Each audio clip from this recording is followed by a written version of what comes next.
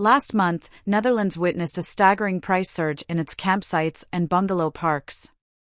According to the inflation figures from Statistics Netherlands (CBS), prices soared by nearly 40% compared to the previous month. This hike is not just a monthly anomaly. When juxtaposed with the rates from a year ago, the prices are 14% higher.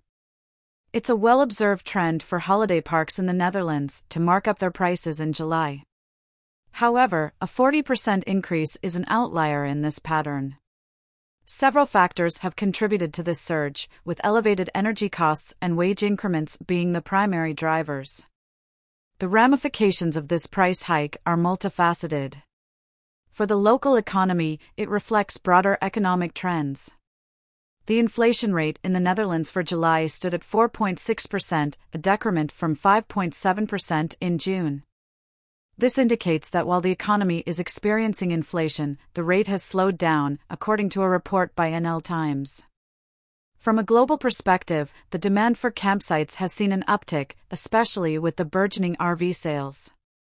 This global trend resonates with the challenges in the Netherlands, where the demand-supply gap might be leading to price hikes. The repercussions of these increased prices are not limited to the economic sphere. For tourists and locals alike, camping is not just a leisure activity but an experience. The price surge can potentially deter many from opting for these accommodations, thereby affecting the overall tourism experience. Package holidays, another popular choice among tourists, have also seen a price increment, albeit a less significant one. Compared to the previous year, the cost of package holidays in July was 5% higher. Wages have also seen an increment.